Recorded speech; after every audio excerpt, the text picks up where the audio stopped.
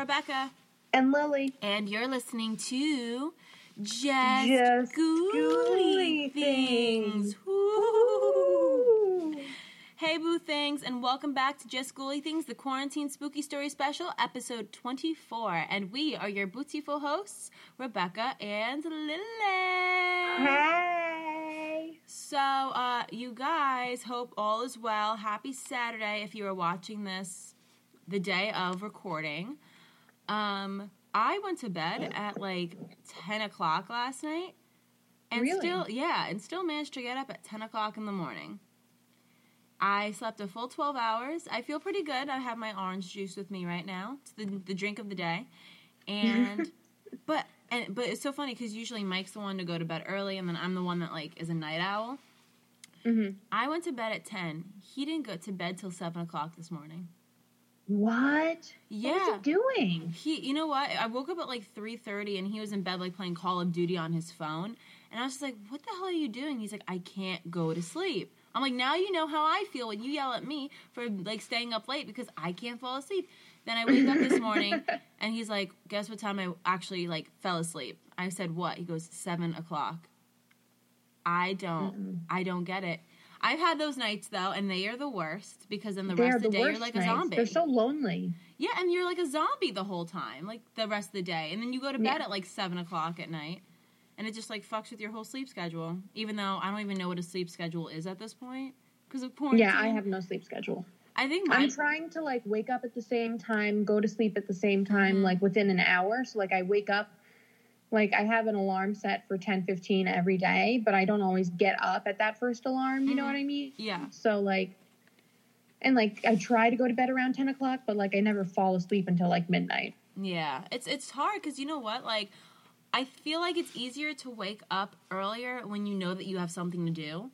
But I'll have these plans like, oh, I want to wake up this time, do this, that. But then I wake up, and then I'm like, I could do all of this later in the day. I don't need to do it right now. So, like, psychologically, my body just, like, shuts down. I don't want to get up.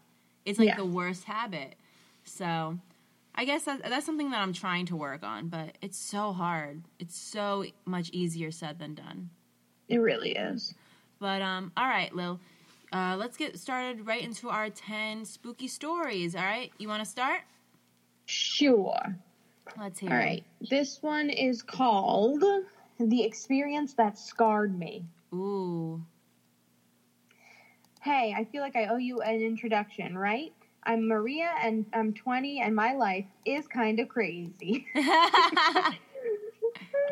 For some background, I made a post where I explained what it felt like to be a medium and how I grew up with the supernatural side by side. I mentioned some creepy encounters, but there's this one I'd like to share. I have lived with my mother's family basically most of my life. I moved around a lot, but not much until my mother died in 2009 when I stayed with my grandma for a year and then moved to my father's. We lived for 7+ months in his apartment and then moved to my stepmother's. There I lived until I completed 16, when I decided enough was enough and I couldn't deal with my dad's dysfunctional relationship, how they blamed me for everything and anything, and also my dad's bad concept of raising a child, so I left. I had a job, my grandma needed help, and there was the perfect match. My stepmom is a religious woman up to nowadays. She is what you might call an umbandista. A what? Umbandista. Umbandista. It says in parentheses, a person who believes and accepts entities. Most Africans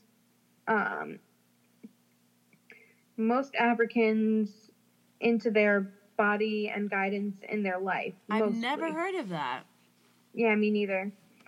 She liked me, took good care of me, but didn't accept well the fact that my father searched for shelter and friendship in me since I was a kid and my life was simple. If your relationship is bad, end it. If the apple is not ripe, save it. You got it, right? Well, I am not blaming my stepmom, but I'm definitely saying that her feelings might have evoked something.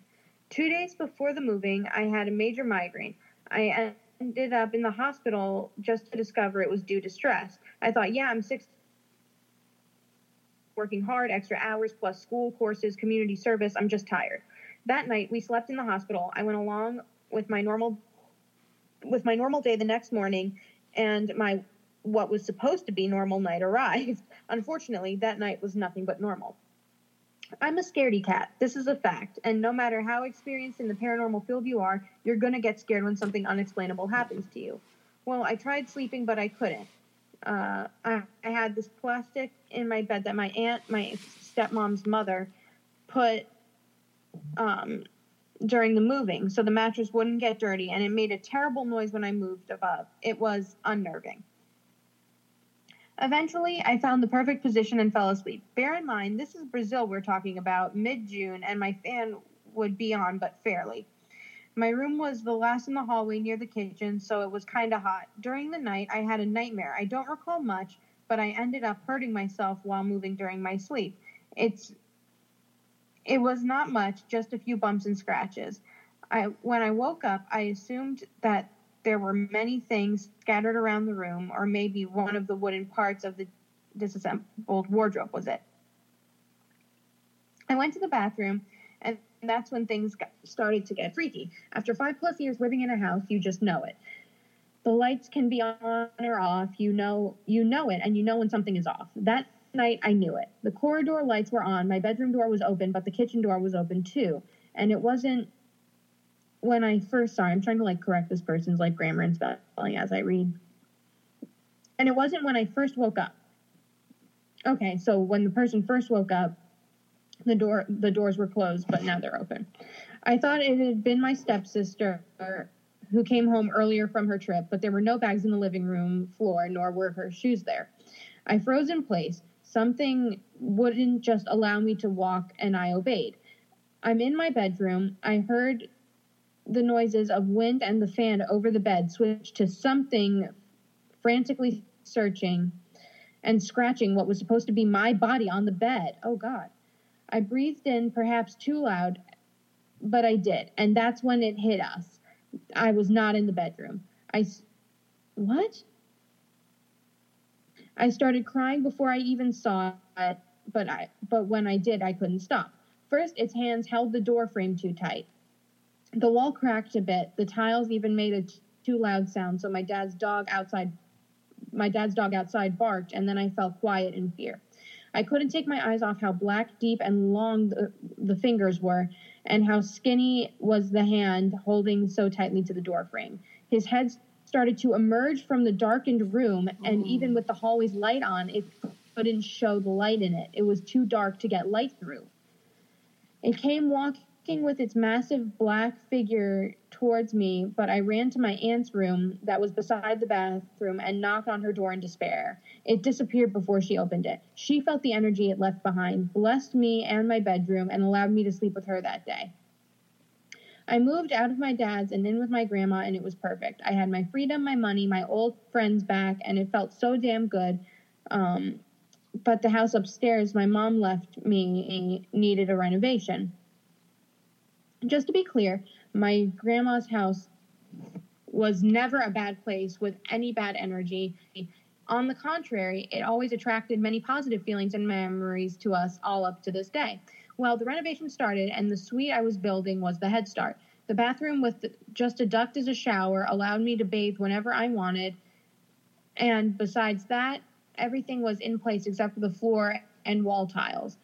I was in the other room, drawing and studying, when I heard the shower go on. Naturally, I thought it was one of my aunts that passed by, and I didn't notice, or maybe it was my own grandma.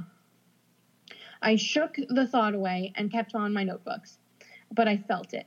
The whole upstairs floor became darker, and the footsteps leading to the door became clearer. Wasn't it like a monster or something? Can it shapeshift? Was my first thought. It could, apparently. It walked to my door, but never entered, really. I could hear the sound its mouth made to widen, and its smile and the faint laugh it gave. Oh, God. That's horrifying. I screamed my aunt's name and called her. She went up quickly and felt sick. Soon, we cleansed the house with sage, incense sticks, salt, and holy water. It faded. I turned 20 last year, and obviously I had too much to bear in mind since college and work were being overwhelming. I just gathered a few friends over, my dad, my stepmom, brothers, aunts, and uncle. They all came. We had so much fun. After the adults left, we youngsters, and that's in quotes, decided tarot and spirit calling would be would be nice entertainment. I came with a friend upstairs to grab some crystals and some other stuff when we heard it. It wasn't only me that did, but my friend too. She froze in place and asked, "Is anyone behind us?" I felt it too, I said. "Let's go downstairs quick," I said, and we did. Once again, I saged the house before and after the rituals and tarot, and cleansed with sage, salt, and holy oil this time, and everything was okay. But recently it came back. I was sleeping, and this time it spoke to me. "Mortem." "Oh, boy," it screamed eerily in my ear. My dog was barking like crazy, and my boyfriend thought he'd seen and heard something moving out of me. When attention found me curled in the corner of the bedroom.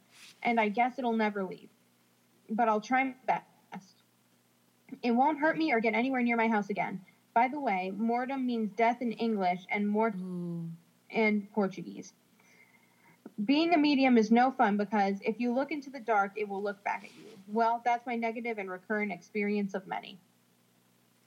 Wow, that just seems like a bunch of crazy, just negative stuff. Nothing even positive coming around this situation. Yeah, and never actually getting to her. Always almost getting to her. Yeah, the fact that she always has to live her life on edge and never knowing when something's actually going to attack her, is just constantly threatening her, is horrifying. Yeah. Horrifying. All right, what do you got? All right, I'm just going to pick a random one here. We'll do, I was pursued by a ghost in Oxford, Ohio in the 90s. Ooh. So, I should start this by saying that I am highly skeptical of any supernatural experiences that I might have or investigate, but this was something different. I still can't explain it, and it's been well over 20 years since it happened. When I was a teenager, I was very into going ghost hunting with my older brother and a small group of friends. We would take my mom's minivan, which we deemed the Gray Ghost, out on our expeditions around the southern-western edge of Ohio in search of places that were allegedly laden with supernatural activity. For the most part, we would end up just driving around, scaring the shit out of ourselves with no real sightings or experiences ever occurring. We typically visited all the popular spots for ghost sightings that were written about in books and urban legends, but the outcome was always the same. Nothing supernatural until this one night. My brother attended Miami Oxford University in Ohio, and because of it, heard the story about the ghost biker who haunted Oxford Milford Road. Paragraphs 4 to 6 taken from the Miami alum website verbatim. So the website says, "It is well known that a drive on the road surrounding Oxford can be dangerous. According to the one legend, dangerous curves, oncoming traffic, speeders, and drunken drivers may not be the only things waiting for you on your trip." The tale begins with a young Oxford man riding his motorcycle on Oxford Milford Road. The man was in a hurry. He was hoping to propose to his girlfriend who lived on Earhart Road. But fate intervened before a cyclist arrived at his destination. Missing a sharp turn, the motorcycle flew off the road and cyclist was decapitated by a barbed wire fence.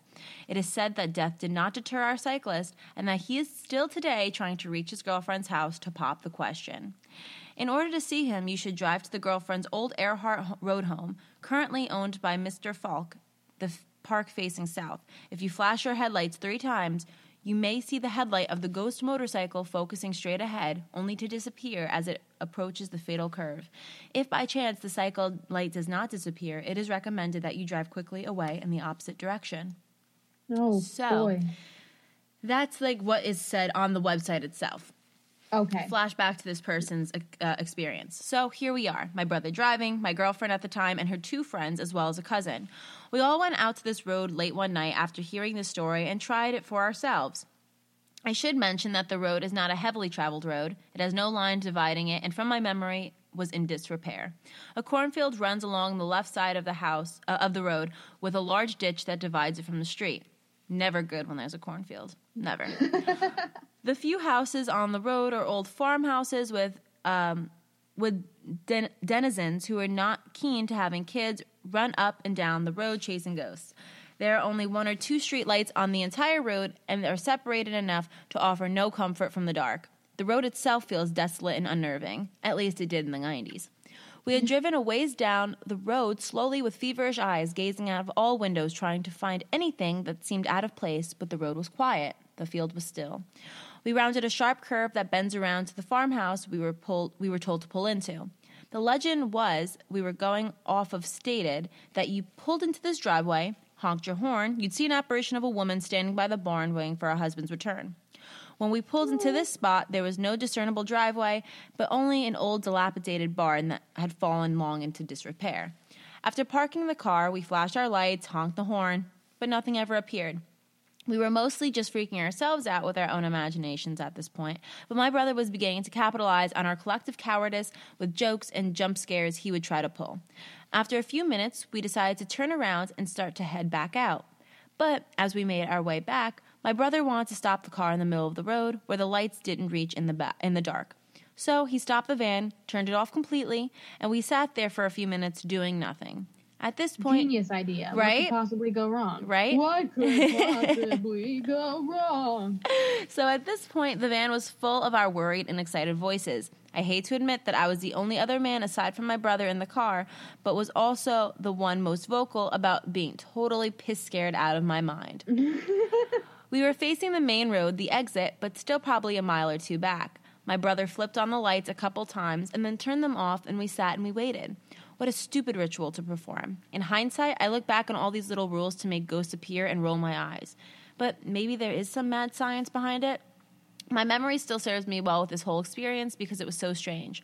So after he did the light ritual, we sat there a bit longer and nothing was happening. But my brother noticed something as he was looking back to talk to us in the back seat, and he pointed it out. A good ways away in the cornfield, we saw a small orange light, looking like a lantern. At first, we began to explain it away by saying it was probably a headlight from a neighboring street on the other side of the field. However, we were also seeing that the light was slowly floating through the field towards the road we were parked on. Again, we were thinking that maybe there was an access road we overlooked and that a car was merely coming this way, but this road had no access roads connecting it that far back. What concerned us more was that there was a deep ditch along the side of the road that separated it from the cornfields. If it was a vehicle of any kind, the law of physics demands that the light would dip down and then up to cross up onto the road, but instead, the light seemingly floated across the ditch with no mind paid to the ditch. I think it took us some time to really grasp that a small orb or orange light just casually floated out of a cornfield and onto the road we were on before slowly growing larger.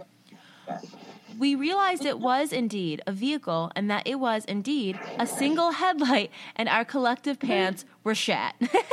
Oh, shit. My brother, fueled by our worried cries to get the fuck out of there, began to start the van, but the van wouldn't start. I wish I could say I was embellishing on the story with that flourish of detail, but it would be a lie. The fucking van would not start. I remember this well because my brother became upset at all of us yelling for him to go and told us all to shut the fuck up as he turned the key again. The van did finally start and my brother did finally gas it and we were off. The light was pretty close by the time we took off, and I'll never forget how it bobbled like a bike's headlight does when it's on the road. But there was no sound, just a bobbling headlight coming up behind us. I'll never forget how fast my heart was beating as that light regained ground on that old shitty van. We all saw it and we were all screaming. Before you can exit to the main road, which I think is State Route 71, may be wrong with the name, you have to pass a 4-way stop sign. On the opposing side of us, another car had entered the road. My brother made no attempt to stop at that 4-way, and we just barreled through it. I can still remember overlooking at that car and seeing a kid probably around my age at the time with a white ball cap on, gazing out of the window at our van as we flew by with a face of astonishment. The headlight behind us also flew through the stop and continued its pursuit. A few moments later, the light simply faded away to nothing. You ever seen a light turn off and capture the light fading? Sounds weird, but like your eyes capture the second or two that the light bulb goes dark. That's what the headlight looked like. It just faded out to nothing. The car we flew past also had disappeared, though it could be explained by a left or right turn. Still, it shook me. After that, there was no light, no bike, no vehicle of any kind, just making us a terrified left back onto the main road and driving home. I was afraid that just seeing that meant that I left something that would haunt me forever. And in a way, I guess it kind of did, because even now at the age of 38, I remember that night like it was yesterday, and it still stands as the only real experience I've had in the supernatural.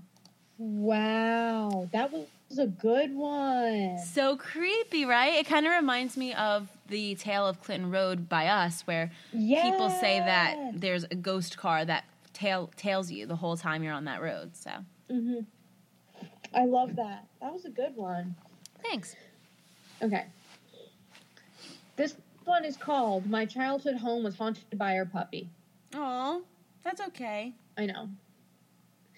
I just want to preface the story by saying that our puppy died in a horrible way, at least in my opinion. It was an accident that my mom is still beating herself over to this day. Anyways, let's begin. This is going to be a long story. This happened over 19 years ago when I was just a baby. My brother was 4 at the time, and our older sister was 6. My dad got us a Cocker Spaniel puppy because he thought it'd be nice for us to grow up with a dog. Now I'm looking at it, this was a terrible idea because my mom was the only adult home when my dad went to work. So here she was with a year-old baby, a 4-year-old, a 6-year-old, and a puppy. Our puppy, Scrappy, yes, my parents named her after Scrappy too, was the sweetest girl ever. She was rowdy and loved playing outside. On this day, I was being particularly fussy, and my siblings were not exactly helping the situation. Scrappy started barking as she always did when she wanted to be let outside. So my mom let her outside, not realizing this would be the final moment we'd see her alive. Aww. After she let Scrappy outside, oh my God, I'm going to skip this sad part where they can't find the dog. Please do. We apparently don't care as much about the details, like reading something about people dying, but as soon as it's an animal, we refuse to read it. I'm gonna cry. When I was in 4th grade, my dog got hit by a car and we had to put her down. Oh my God, so traumatizing. Fuck no. Yeah, so we're gonna skip this part with the It wasn't until I was 7 that we got a new dog, Oliver. We loved him, and unlike Scrappy, he grew old with us. This time, my mom was fiercely protective and kept a close eye on him, and my dad tore down the retaining wall. Oliver saw me through elementary school, middle school, and even my high school graduation. Okay, that's happy. I like this. We're modifying stories today, guys. For your own sanity and ours. Yeah, my family strongly believed that Scrappy didn't move on to the other side. Things happened that didn't make sense. The first instance that I can remember is when my mom's friend came over and they were chatting at the dinner table. Her friend felt a dog brush up against her legs underneath the table, so she stuck her hand down to pet Oliver. Our dog wasn't there. It startled her, and she asked my mom where Oliver was. My mom told her that Oliver was with my dad napping in their bedroom. The next incident happened with my dad. Oliver had the bad habit of getting overexcited when my dad got home from work. Oliver would scratch at the door while my dad took off his shoes. We had a no shoes allowed rule in the house. He could hear him. On one particular day, my dad hears Oliver scratching at the door, but this time it sounds more excited than usual, almost frantic. So he swings the door open, expecting to see our dog bouncing out, but he doesn't. At first, he thinks that Oliver ran away quickly from the door, but when he walks into the house, there's no Oliver jumping on him. He asks my mom, who was in the kitchen, where Oliver is, and she replies that he isn't home. He's at the park with my brother. Ghost puppy. I also think I've had an experience with Scrappy when I was 12. Back then, I used to leave the door open so Oliver could hop into my bed if he wanted to in the middle of the night. He did that when my mom kicked him out of her bed for the night. So during the middle of the night, I hear him coming down the hallway, his nails on the wood floor. I feel the shift on my bed when he jumped on it. He did that dog thing of going around in circles before lying down. At this point, I stick my hand down to pet him, but he isn't in his usual spot in my bed. So I wave it around down there, and I don't feel him anymore. I admittedly freak out and turn on the light by my bed. Oliver is not there. There are more occurrences, in fact, too many to list here, but I firmly believe Scrappy was still there. When I was younger, this comforted me as I felt like she too had seen me through childhood. Maybe not physically, but she was there. We moved houses in the spring of my senior year of high school. The person who moved into our house became friends with my mom, and she said that she hadn't experienced anything strange. So I believe after we left, Scrappy finally moved on. I know she's in a happier place now. Shortly after we moved, Oliver died of a heart attack-related issue. Unlike Scrappy, he didn't stick around. My mom cried for days. She was crying and asking for Oliver to come back to haunt us like Scrappy had done. But he didn't. I think it was because he had a long and happy life, while Scrappy had her life cut short. The end. Oh my God. That's so sweet and sad and so many mix of emotions. I know, and it's funny because I think it was yesterday I said we've heard a lot of ghost cat stories, but not any ghost dog stories. This is well, perfect. Here we are with a ghost dog story. Oh, God. Pulls at the heartstrings. It really does. So, my next story is... We'll do... YOLO. We'll do this one. Missing 411. Was I a near miss, New Hampshire? Okay, so... Mid-January 1991, the White Mountains, New Hampshire. It's neither the most remarkable thing that has ever happened to me, nor the earliest, but it is a watershed event wherein I'm no longer a child confused by the experiences I was encountering, but an adult aware that something strange was occurring about me, something I did not understand, which seemed to be intentionally, elusively remaining just outside my senses. So, my old roommates from Boston College got together to go skiing. One of us, Johnny, who would in time become a distinguished New England surgeon, came from a well-to-do family. His grandfather had been a part of the Civilian Conservation Corps and a member of the road-building team that put the first roads across some of the mountains in the White Mountain Range. After he'd made a name for himself, he returned to the prettiest area he had worked and bought land. A lot of land. Pretty much one side of a mountain, so Johnny explained. Date Johnny. Geez, he's got money. Anyway, in the middle of this parcel, along a mountain creek, he built literally a hunting lodge. This was the boys' place. Could sleep, ate, and no running, anything. You came, you hunted, you ate, you hung out with the men. Beds were wood Beds were wood slate bunks with raw foam, plenty of blankets, kerosene lamps, outhouse, and frigid water came from the creek. Oh, wow. So, I mean, it seems like just like the man cave. Of hunting the man places. caviest of man caves. Yeah. I am a city kid, Chicago. I know nothing of this life, and had never experienced anything like it. I don't like trees without a ring of concrete around them, or any place I can't see for blocks with streetlights. I imagine New England would be jam-packed with people. It ain't. Surprise. New Hampshire, as small as it is a rugged, empty wilderness. We drove up from Boston and kept going onto narrower and narrower roads until we were driving through what really is a treacherous cave of snow-laden trees, steep embankment, jagged road made of tire ruts that kept getting steeper and going up and up. 3 vehicles, one Chevy Cavalier, a Ford minivan, and a Ford Rental Explorer. The Cavalier got stuck and we pushed it to the side. The minivan and Explorer were kept going. It seemed like we were climbing up nature's backside. It was unnerving to me. When I thought we just couldn't go any further, the ruts jinked, went into a small hollow, and climbed yet again. Eventually, we came to a post in the road, and the road veered off, crossing a small hand-made bridge over a creek. There, across a small field, stood a solitary, unlit, snow-buried, wood plank hut. Lodge being far too romantic and impressive to describe what this was. No artistry, no architecture, utilitarian. 4 walls, windows, door, and a roof. The Explorer made the bridge, the minivan did not. It slid to the right into the middle of the crossing, dropping its right tire over the side, terrifyingly lifting its rear left wheel into the air, or just about. We thought it was going over, but instead it stops completely blocking the bridge. I feel like this is just a sign saying, turn the fuck around. We should not be out here. We were screwed. The Explorer could not get back across the narrow bridge, and the minivan was damn well stuck. We got out and proceeded to spend the next 10 minutes giving an outstanding demonstration of a bunch of morons that have their heads completely up their rear ends and being clueless of what was going on and how to fix a messed up situation like this. At that moment, when we probably would have done something really dumb, the only vehicle I saw on that road in 3 days came up around the bend, an old beat-up Ford pickup with dualies. The 2 men in the pickup stopped, got out, and asked us calmly if we needed help. They were just guys, blue jeans, boots, caps, flannel, but they were real emotionless. We all tried to get them to laugh or whatever, but nothing. Flat. They efficiently hitched their pickup to the minivan's rear frame and pulled it back onto the bridge. Wisely, we left it parked on the roadside, not risking blocking the bridge again. We offered the guys money or beer or whatever. They flatly refused it all, got in without saying much of anything, not even so much as a bye, and continued on. Odd. They made you feel odd.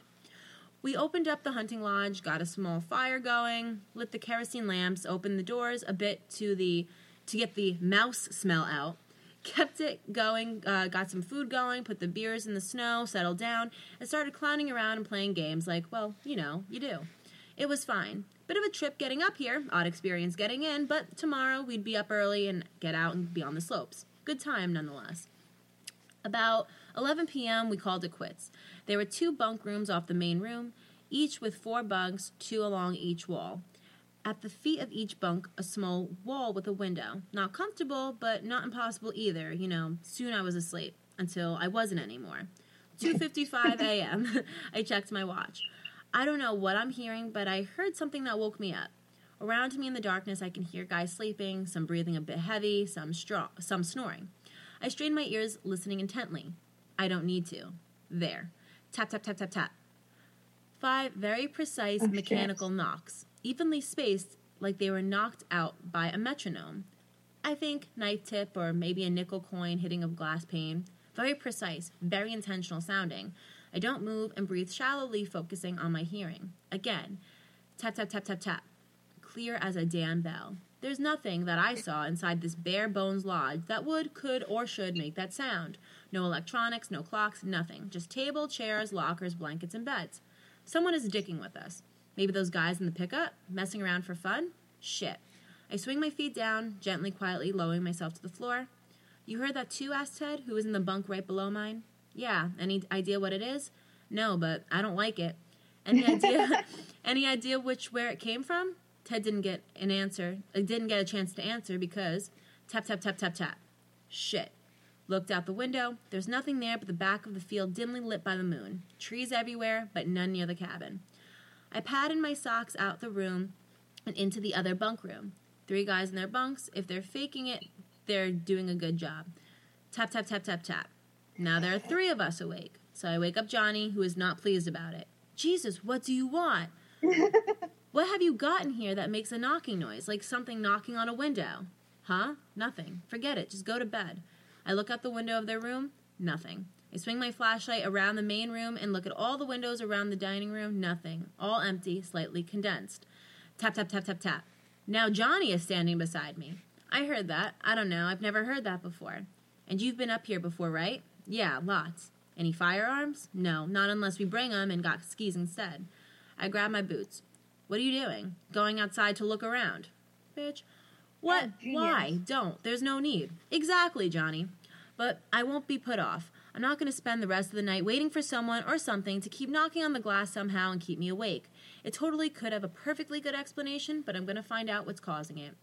I pull into my pack and pull out my dad's Marine K-bar, better something than nothing, pull on my jacket and punch through the door out into the snow. It's quiet, super quiet, nothing. No wind, nothing, dead silent. I know it's midwinter up a mountain and that means quiet, but damn, it was unnervingly quiet.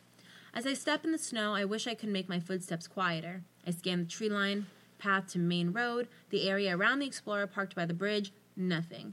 I look for footprints, only our tracks coming from the Explorer to the cabin are there. I look up on the roof. I look for anything melting, nothing, and it's too damn cold to melt.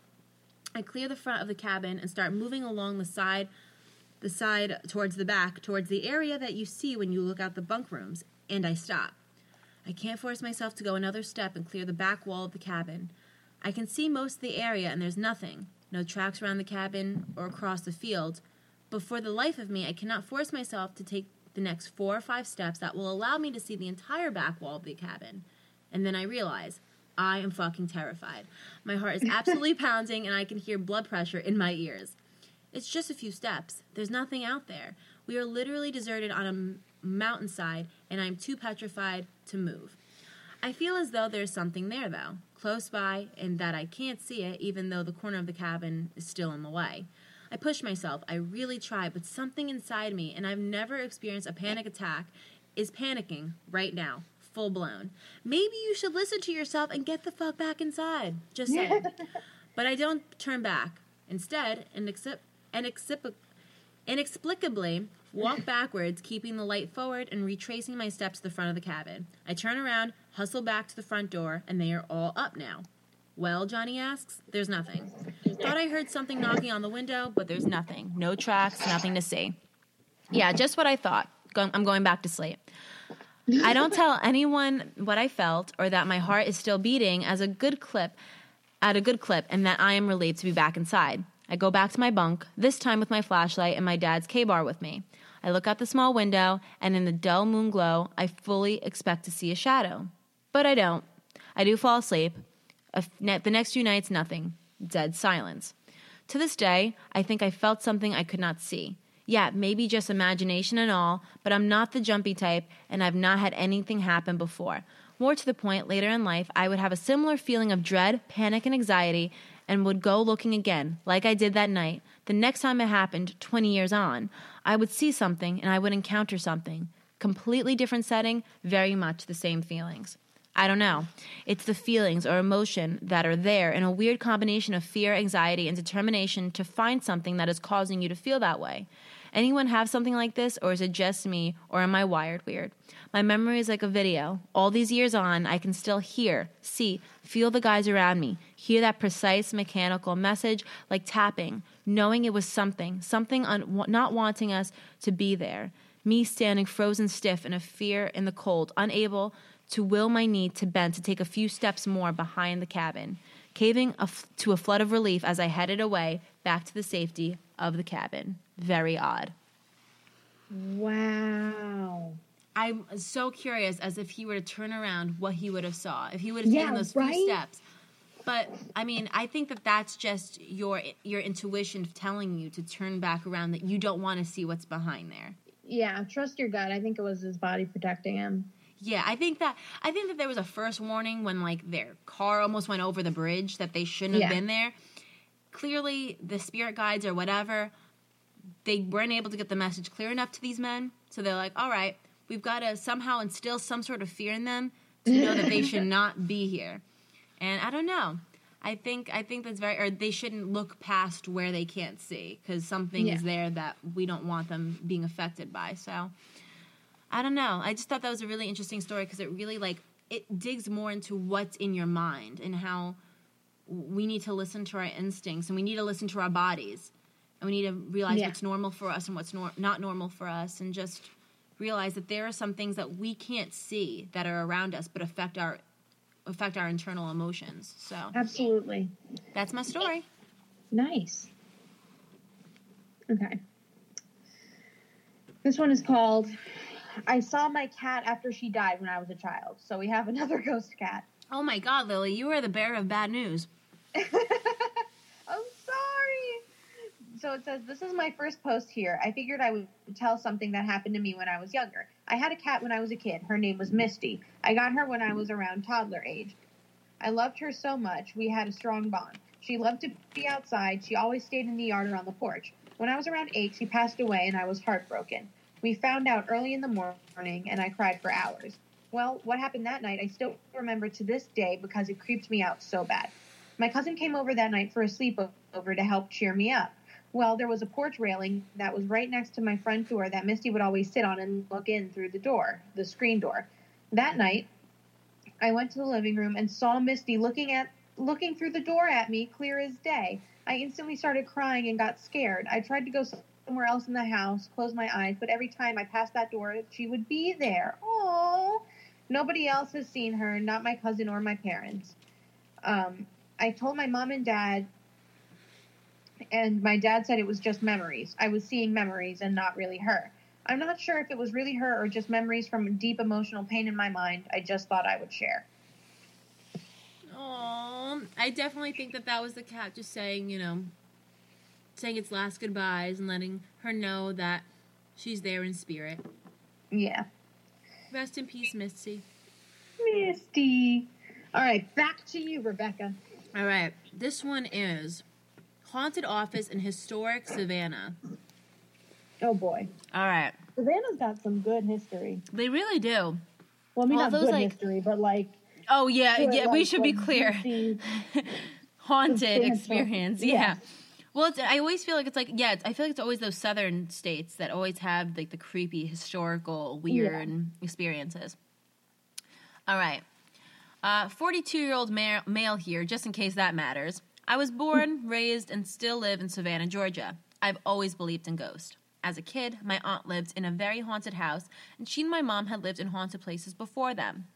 My aunt's house was historic, gorgeous, and my mom and siblings and I all hated it. Point is that I grew up with a close family telling me stories about their old houses. Okay, so I will try to keep this brief.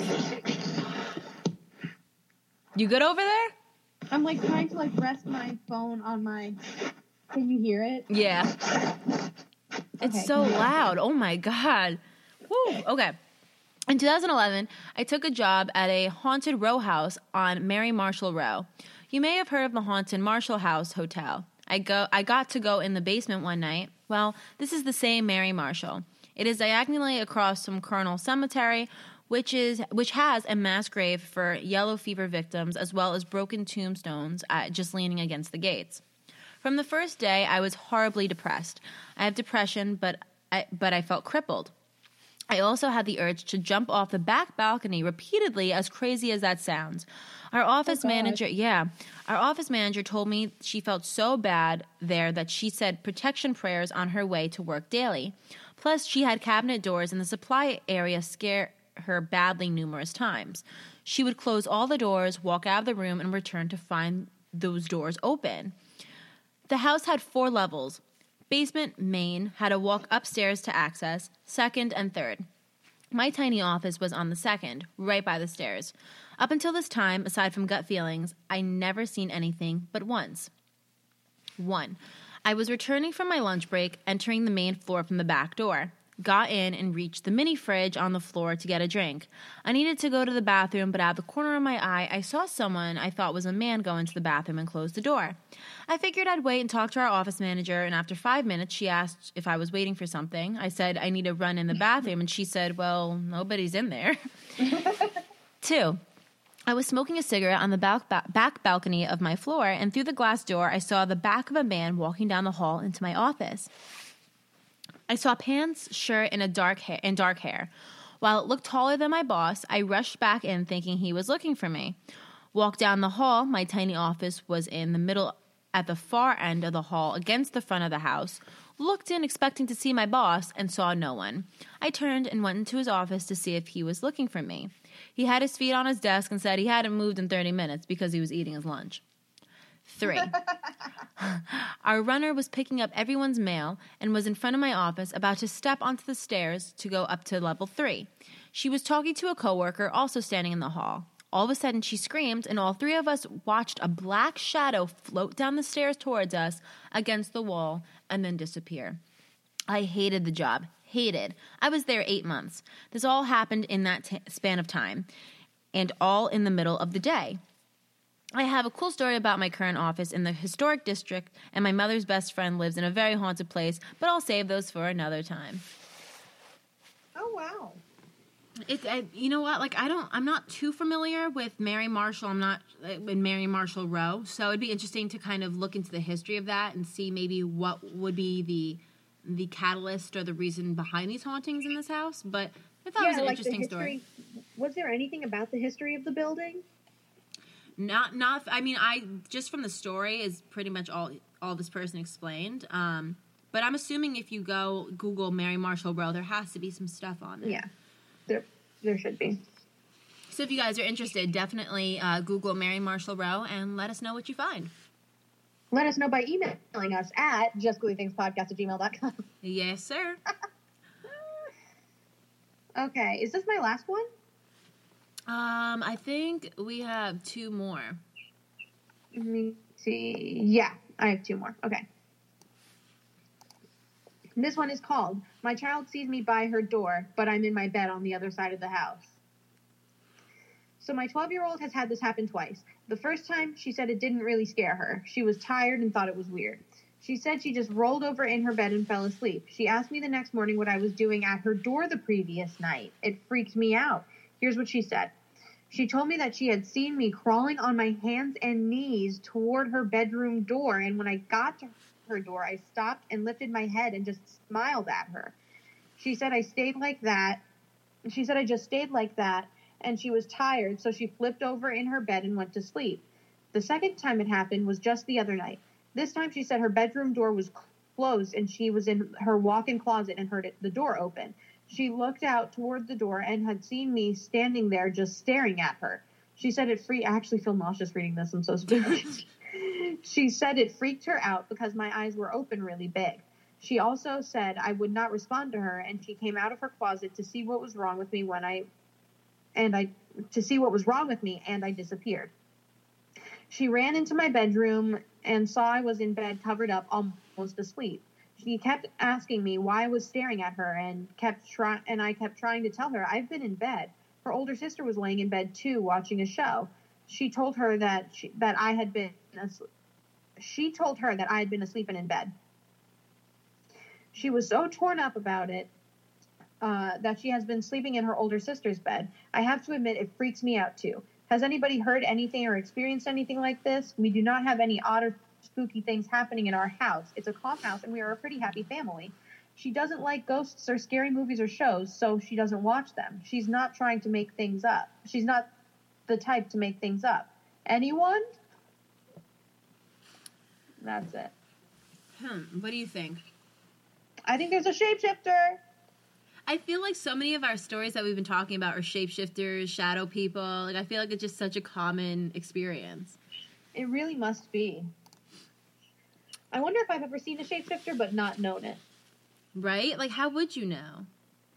You wouldn't? Oh my god, now I'm all paranoid that everyone I know is secretly a shapeshifter playing a trick on me. Now I have a whole complex.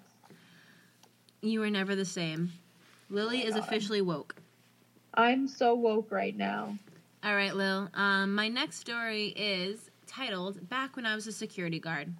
So about 15 years ago, I was living in the high desert of Los Angeles County, going to a college full-time and working 2 jobs. One job was working security at night for a church with a large campus with a private school on the property. The property had entrances on the west and north sides. At night, we would close the gate on the north side and post a guy in a car to deter break-ins and direct any traffic to the main entrance. On the north side of the property, there were module trailer buildings that were bought secondhand and used as classroom space. One of these buildings was the trouble source. Whenever I was stationed at the back entrance, I would get this strong feeling that I was being watched. I'm talking hair standing on end, goosebumps, and paranoia. I was being watched, and it was not welcoming. I wasn't the only one who experienced these feelings, though. It was most of the crew. Eventually, we got scientific about it. Whenever there was a new guy, we'd stick him back there for his first night and not say anything. I love this. A few hours later, we'd roll by to check on him, and the new guy would be getting really jumpy or would just have to move the car out of the line of sight of the building. Part of the job was making sure the doors of all the buildings were locked, and if they weren't, we'd have to check the building and make sure nobody was squatting. This particular building would have lights come on, flicker in the middle of the night. Chairs and desks would be moderately moved around in classrooms, just like crooked desks, chairs pulled out, that kind of thing. One night, when I was back there, the building had been locked, but I checked it later and it was unlocked. Great. Now I've got to go in.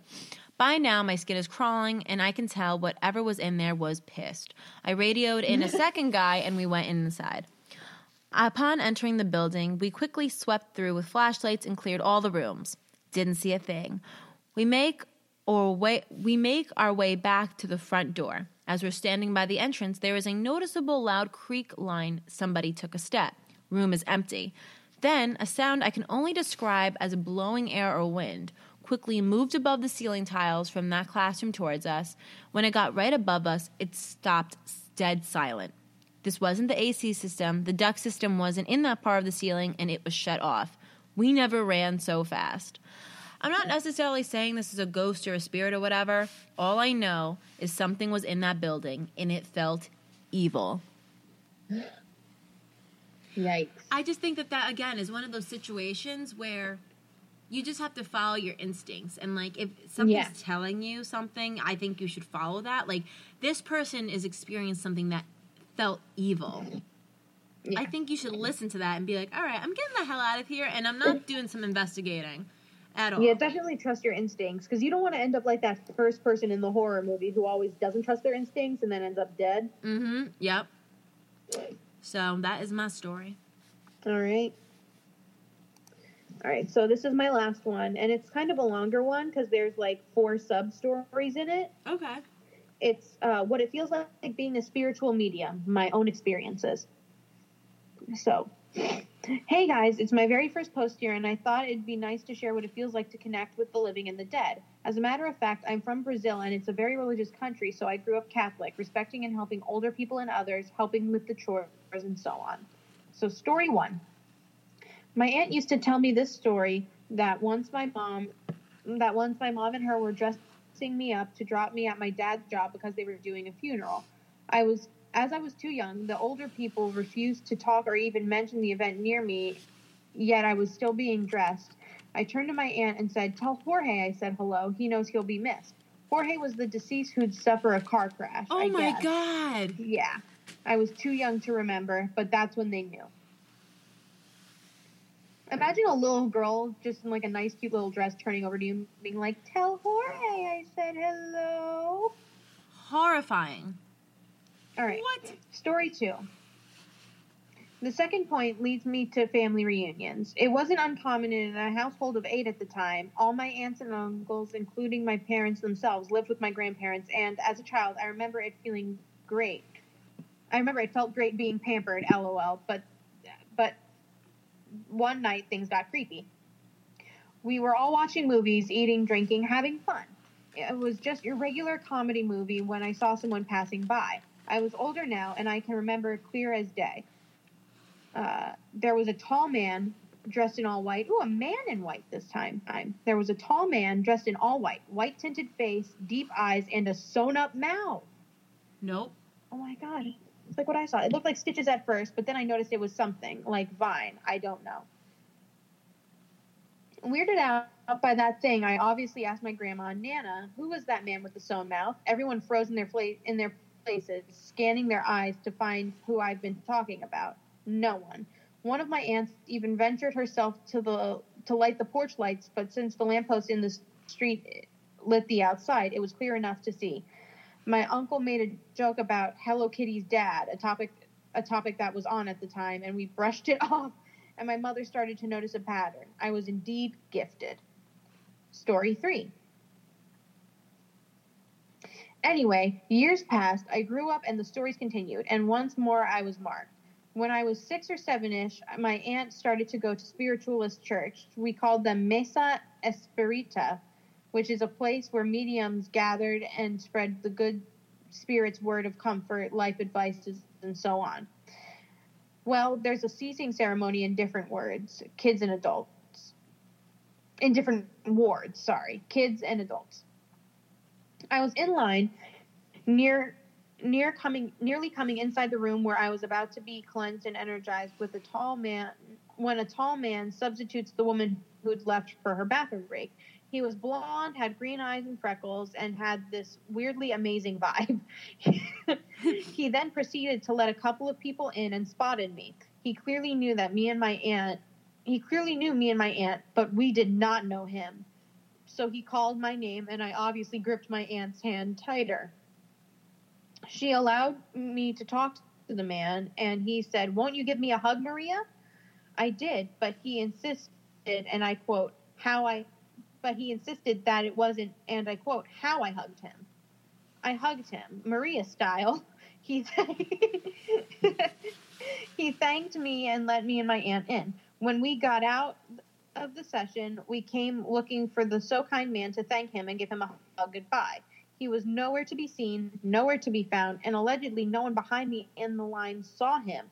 The 2 people in front of me were long gone, and the lady who had left for her bathroom break, who was in charge of the line, affirmed many times she had left no one to continue the line, and was as shocked as we were, especially because the line shortened while she was gone. Up to this day, my aunt swears I was blessed by her long-dead brother Marcelo, who was disguised as an angel to greet me. He died 5 years before I was born. Story 4, the last story. The last one of this thread so far is regarding my mother's death. Cancer was a bitch. My mom struggled for 9 years, like the strong woman she was, against it. But unfortunately, due to medical mistakes, she died when I was 8. Oh. So For sad. 3 months after her death, the child who usually never shut up shushed. I spent 3 months without saying a word to my dad. Worried, he took me to different doctors, psychologists, and everyone who thought it would help. She died February 9th at 10:32. And on May 9th, 10:32, Mother's Day that year, I woke up at my stepmother's house in the small mattress she had placed for me in the living room. I looked over and explained a dream that I had and left to sleep. Basically, hours later, my dad woke me up in tears, hugging me and giving me lots of gifts for no reason. I didn't remember what I did or said, but seeing their weird behavior of gifting me and treating me like a queen, I asked what was up. That afternoon, my stepmother explained I approached her with a tulip, my mom's favorite flower that wasn't found near the house anywhere, and explained I saw my mom in the stretcher she died in. An angel took her away, and she hugged me goodbye. The thing I do remember up to this day is the feeling of that sad yet relieved hug my mom gave me and many others that I dreamt about. After that, I decided to use my gift for good and enlighten myself so I could give comfort to people who were really in need. There are many more and even creepier, chilling stories like these that I'll be posting later too, maybe. Hope you have some like mine too. Wow. It's insane how many experiences this girl has had over the years. Yeah. I think that she's definitely a sensitive or an empath or something like that because... I think she definitely has a gift. I mean, being so young and being able to say, tell, the guy who's dead that he'll be missed. Like, hello. Yeah. And then, what are the odds that she wakes up around the time that her mom had passed away? Yeah, on Mother's Day, after having the dream and going to her stepmother with the flower. I mean... Insane. Yeah, there's something there. Yeah, for sure. And that just, validates to all of us that, our loved ones are still amongst us and are still giving us signs, even if we're not looking for them. So, yeah. It's nice. Okay, my last story is titled, Please Help, I'm Legit Scared. So, there's an image that was attached to the story that when we get to it, I'll send to you, Lily, so you can see it. Okay. But I'll just start reading the story. Hello. Some stuff has just happened last night that hasn't happened to me since I was little. To understand this new stuff, I'll explain the old stuff. P.S. Both my parents are pretty open-minded to this stuff, so not too much scares them. As a child, I would see the deceased often. I didn't realize they were deceased until much later in life when my mother would tell me stories of it, and I'd realize all these family members and guests in our house that I saw were only visible to me. As I aged, as I aged, the clarity got fuzzier, and I gained some self-awareness, ages 3+. I became more terrified of these happenings. Whispers while I was sleeping, being poked and pushed at night, shadow figures opening my door or coming into my room, yelling in my ear, etc., etc. Used to wake up to them and hide in the corner of my room, and yes, I'd make sure I was awake. I'd pinch and bite my arm, pull my hair, etc., double, triple blink, and move around. Animals who were normally fine would go feral when they got near my room, hide and whiz and puff up in fear. They would get protective of me if they were brave. My dad and I lived in an apartment where things were the worst. I had one experience when I was 5 where I was playing hide and seek, and I went to hide in their closet, which normally you could open and see the back of. I'd say 2 feet deep maybe. But when I went to hide, I walked for the full count of 60 seconds into the closet and still hadn't hit the back wall. What? I could hear my dad and his girlfriend at the time distantly looking for a while, even heard them open the closet, but I never saw the light from them opening the closet door or saw them when they had walked in. I heard them say they looked all through the closet. They'd given up looking for me, and I ran out all proud. I had no concept of what I'd just done or where I was, how that was possible.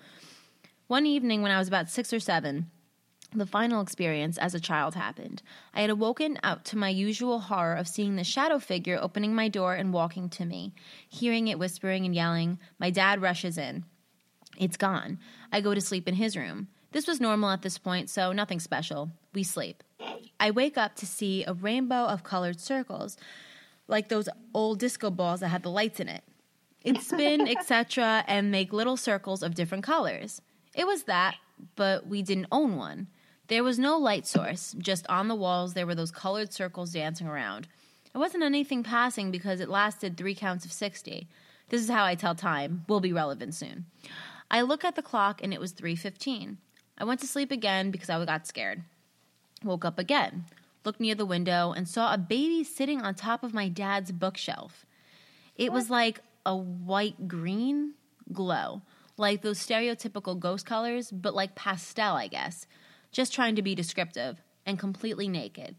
Not see-through, it was solid, just looking out the window. I bit my arm. Still there. I pinched myself. Still there. I dug nails into my legs. Still there. And now I'm bleeding. What a mess. I'm remaining silent, though, because I'm scared of what it'll be if it turned around. Oh, my God. I tried to wake my dad. Poke. Nothing. Shake him. Nothing. I whispered very quietly, Daddy, please, please wake up. Nothing. This is how I noticed the clock. 3:15 still. So, as I'm continuing to try to wake my dad up, I'm counting in a whisper. 1, 2, 3. I counted 64 times. 4 minutes. I look. Still 3:15. I counted to 60 even slower. Still 3:15. I looked, and the baby was still there looking out the window. I had it repositioned. It had repositioned its body to be comfortable, I'm guessing, but still looking out the window. I give up, and I'm too scared. Something in me realized, if I got up to talk to this thing, I'd be seeing things for the rest of my life. If I went back to sleep, I'd never have an issue again. So I got brave. I lay down, covered my head with a pillow, and buried into my dad's back. I feel like I saw the lights again, but I didn't look again until I felt my dad wake up. I uncovered and removed the pillow. Bright daylight. It was 7 a.m., and I looked on top of the bookshelf. No baby, no doll that could have been a baby, no nothing. Not even boxes or anything on top. No disco ball, no lights that could have made the colored circles. Nothing. After that night, I haven't felt or heard or seen anything. Until, of course, today. Last night? Whatever. It technically started before we went to bed last night. The power in our house flickered on and off 3 times, then rapidly flickered for a few minutes. There was right before we went to bed anyway, so we just gave up and shut everything off but our room fan. I had just laid down and I was mourning my grandfather. He passed away 4 years ago, but every now and then it hits me. And my boyfriend, who I live with and is also pretty open-minded, said death is relative and I should send him a hug. Now, my mother has taught me never communicate with the deceased before you don't know what else is listening. She didn't know what I'd grown up with past the age of 3, divorced, and I went with my dad, so she didn't understand I already knew that. So my boyfriend's suggestion made me nervous, and I told him I shouldn't. I've told him my past with this stuff, but I get so sad and try to sleep. I end up having a memory of his passing, but in third person, and I see my grandfather sitting with me in memory. I hear him saying goodbye. I wake up in tears and go to wake up the boyfriend when I see the corner of the room near our door. It's extra dark. Like everywhere else I can fairly see clearly. We're in the city and it's never fully dark.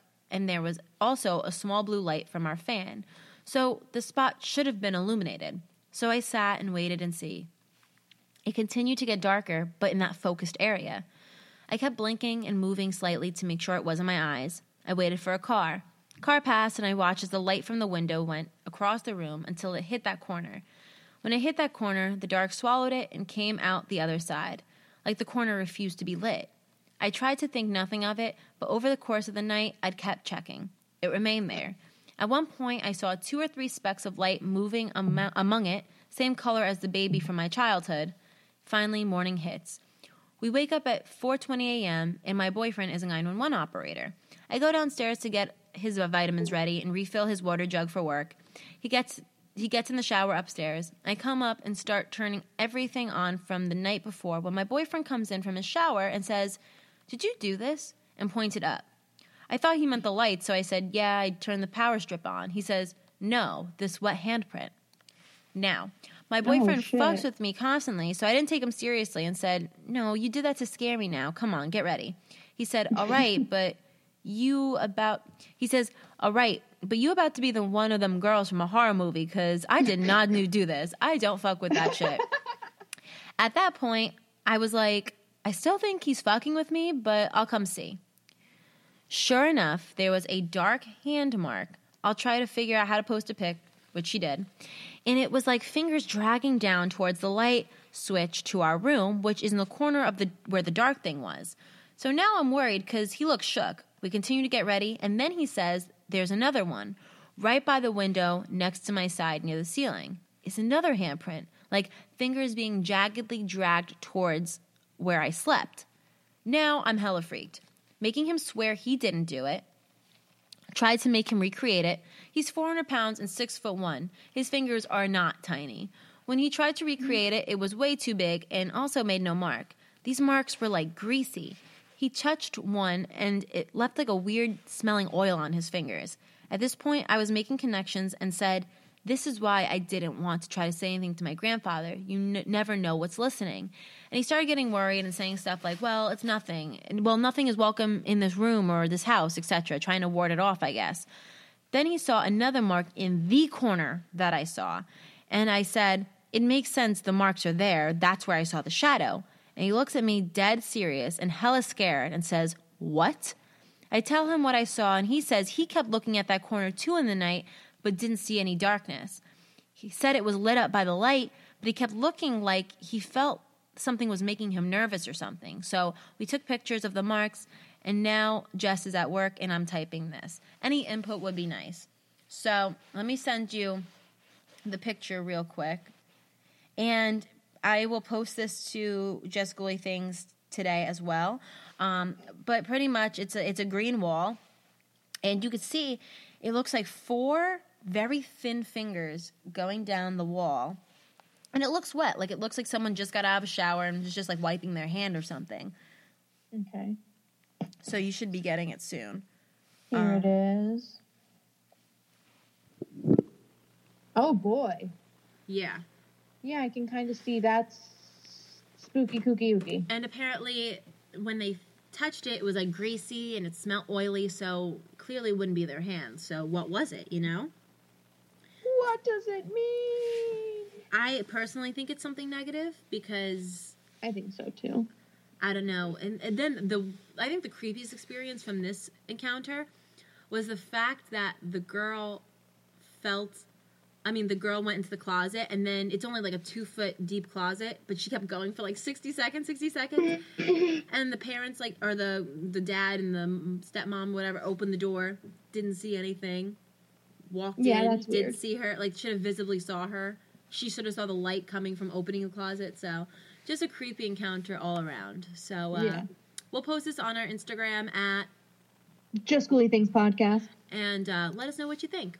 So that concludes Just Ghoulie Things Podcast, the Quarantine Spooky Story Special, episode 24. So we have a really long episode here, so let's get right into the socials, okay? Let's do it. Instagram. Just Ghoulie Things Podcast. Our personal Instagram at Rebecca Ruber and At Lily Baldessari. Twitter. JGT Podcast. Facebook like page. Just Ghoulie Things Podcast. Facebook private group.